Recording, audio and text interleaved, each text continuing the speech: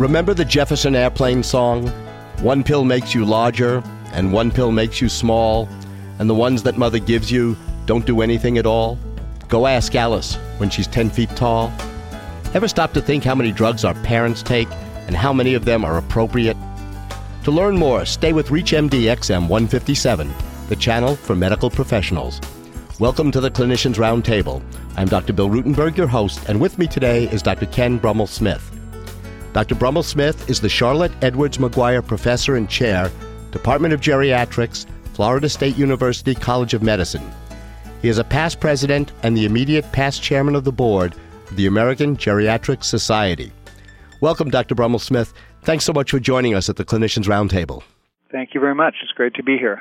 I was visiting my mother and stepfather recently, and my mother said to me, "Bill, come here. I got to show you something. Can you believe that one person can take so many different medications? I counted 10 pill bottles. Is this what I have to look forward to as I get older?" Well, unfortunately, it's pretty common. You don't necessarily have to look forward to it, though. Oh, right. I'll stay healthy. I think one of the problems is that we have a strong orientation towards treating things with medications, and we're not reimbursed for treating things other ways than medications well. So, You mean your cognitive thoughts aren't appreciated, huh? Right, yeah. For instance, the evidence on treating hypertension with exercise is very strong, but you don't really get reimbursed for teaching people about exercise, and there really isn't anybody selling exercise very strongly to older people, for instance. So the incentives are a lot less strong for the alternatives than they are for medications. How frustrated do you get when your patients walk in and sort of dump that bag of pills on your desk? I have to tell you, I actually don't get frustrated by it. I appreciate it because one of the big problems is that you don't always know what they're taking. And so if they do bring in the bag, it means something is good is happening, that they recognize that it needs to be looked at. Now, I realize for a primary care physician that might be a tougher situation because maybe they don't have as much time as a geriatrician would have to deal with it. But really, the first step is to get that bag, and that's a great first step. Are there criteria for judging the appropriateness of the medications a patient is on? How do you go about that when they come in with these medications? Well, there are some established criteria. There's one set called the Beers List, which was created primarily by a guy named Mark Beers, who led a group of geriatricians doing a kind of consensus-based review of medication problems in older people. And they were really just trying to inform other physicians about medications to be careful about, but then the Centers for Medicare and Medicaid Services picked it up and applied it to nursing home care. So now every nursing home is required to look at this Beers List, and I'm sure many of the listeners have gotten that call from the nursing home about, "Doctor, your patient is on a Beers drug," and that's relatively a good thing. I think there's some problems in that, not every drug on the list is a really bad drug, but at least it creates a sense of concern about it. The term Beers drug was new to me. I'm a pediatrician. I sort of see the other end of the spectrum.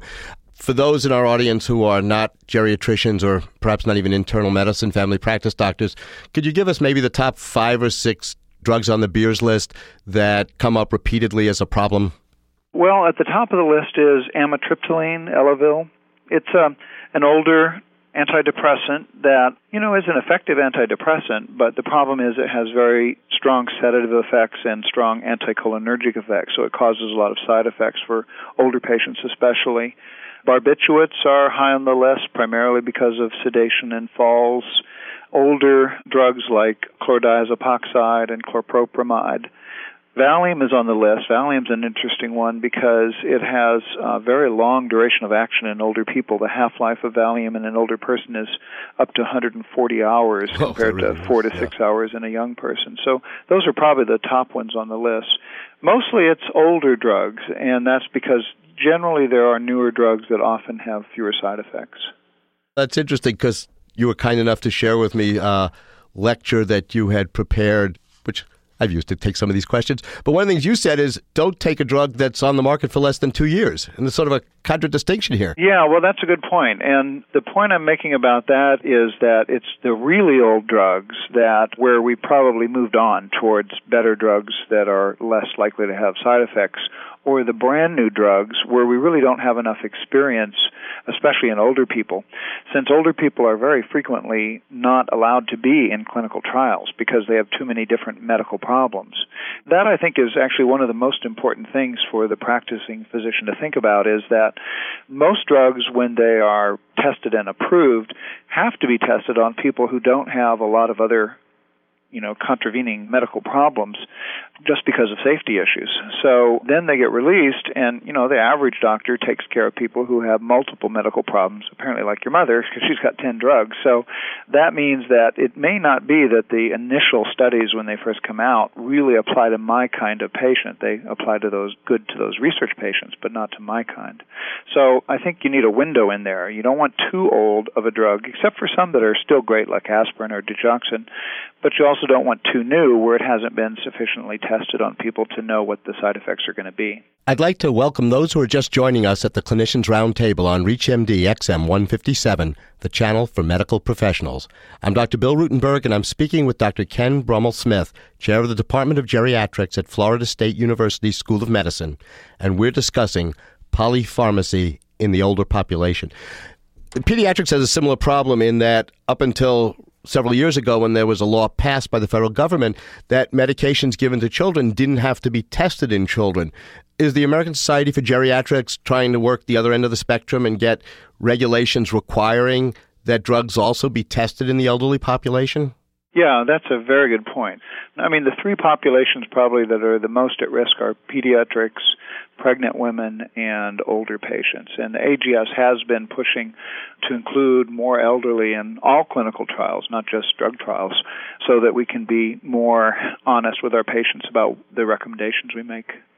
I want to ask you again on the issue of old versus new drugs. One, of course, is how do people, especially with all the accusations made against us for listening to the detail people, how do people get on these really old medications, and how are they staying on them and not being, moved to something that's maybe older but not outdated?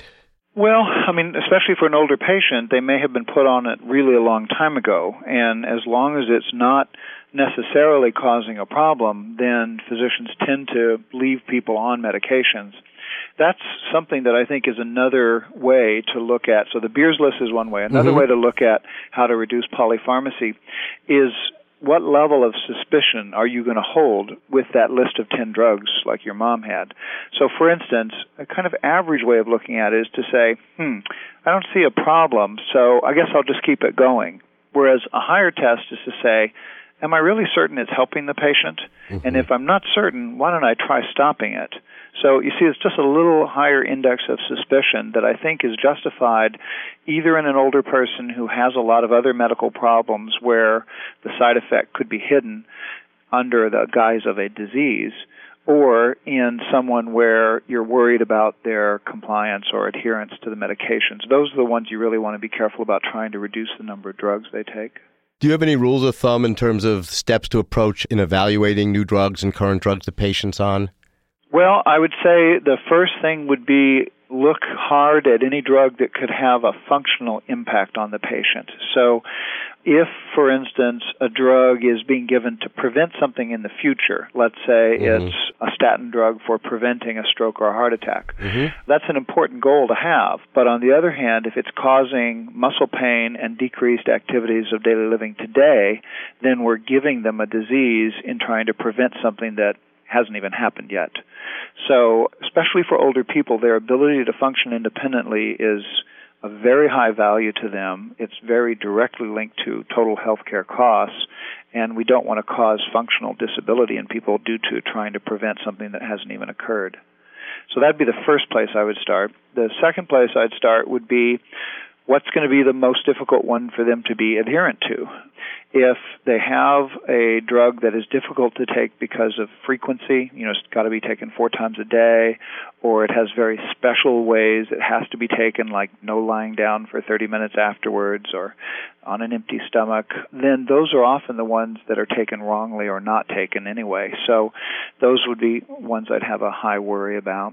And then the last one is where there is, kind of opposite values being served. So, for instance, a really important common problem in older people is, let's say they have Alzheimer's and they're given an anticholinesterase inhibitor for their memory, but they also have incontinence, so they're given a bladder relaxant for their bladder. Well, the reality is those both counteract each other, so they're basically taking two expensive drugs and neither of them work. How much does the patient's overall health, the remaining life expectancy, goals of care, how do these figure into your choice of medications and whether to either continue or to stop a medicine? I think they should enter a lot, and especially a lot as the person gets older. So, for instance, when we're treating a 20-year-old or 30-year-old, they've got a 50, 60-year life expectancy. And so the importance of preventing a heart attack in that person is huge. So we'd want to be aggressive at trying to help prevent, treat their hypertension or treat their diabetes. On the other hand, if you have someone nearer to the end of their life, an 85-year-old who is frail, for instance, only has a 2 or 3 year life expectancy, then, it really doesn't make sense to be giving someone a statin that would serve to prevent a heart attack 5 to 7 years from now when it's past their life expectancy. But it would be extremely important to treat their pain, which interferes with them on a daily basis. So if the goal of care is to prevent something that's long away, and that long away time is even past their life expectancy, it really doesn't make sense to treat it.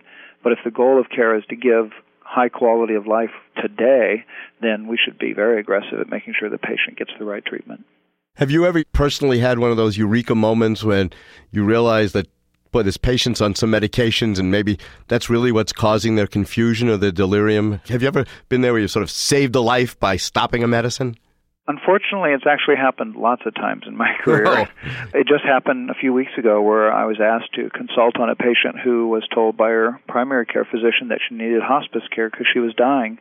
After reviewing her case, it seemed like she was going down way too fast for her underlying Alzheimer's disease to be the cause, and she just seemed stuporous during the interview. Uh-huh. And so I suggested to the doctor, if you really think she's going to die, why don't we just stop everything that is being used to treat these chronic diseases, only manage her with symptomatic treatment like for pain, and let's just see how she does over the next couple of weeks. And she completely woke up and started recognizing her family. And so, it's definitely something that happens frequently. And that would probably be my main encouragement to physicians is to not be so fearful about going ahead and trying to reduce drugs in older people.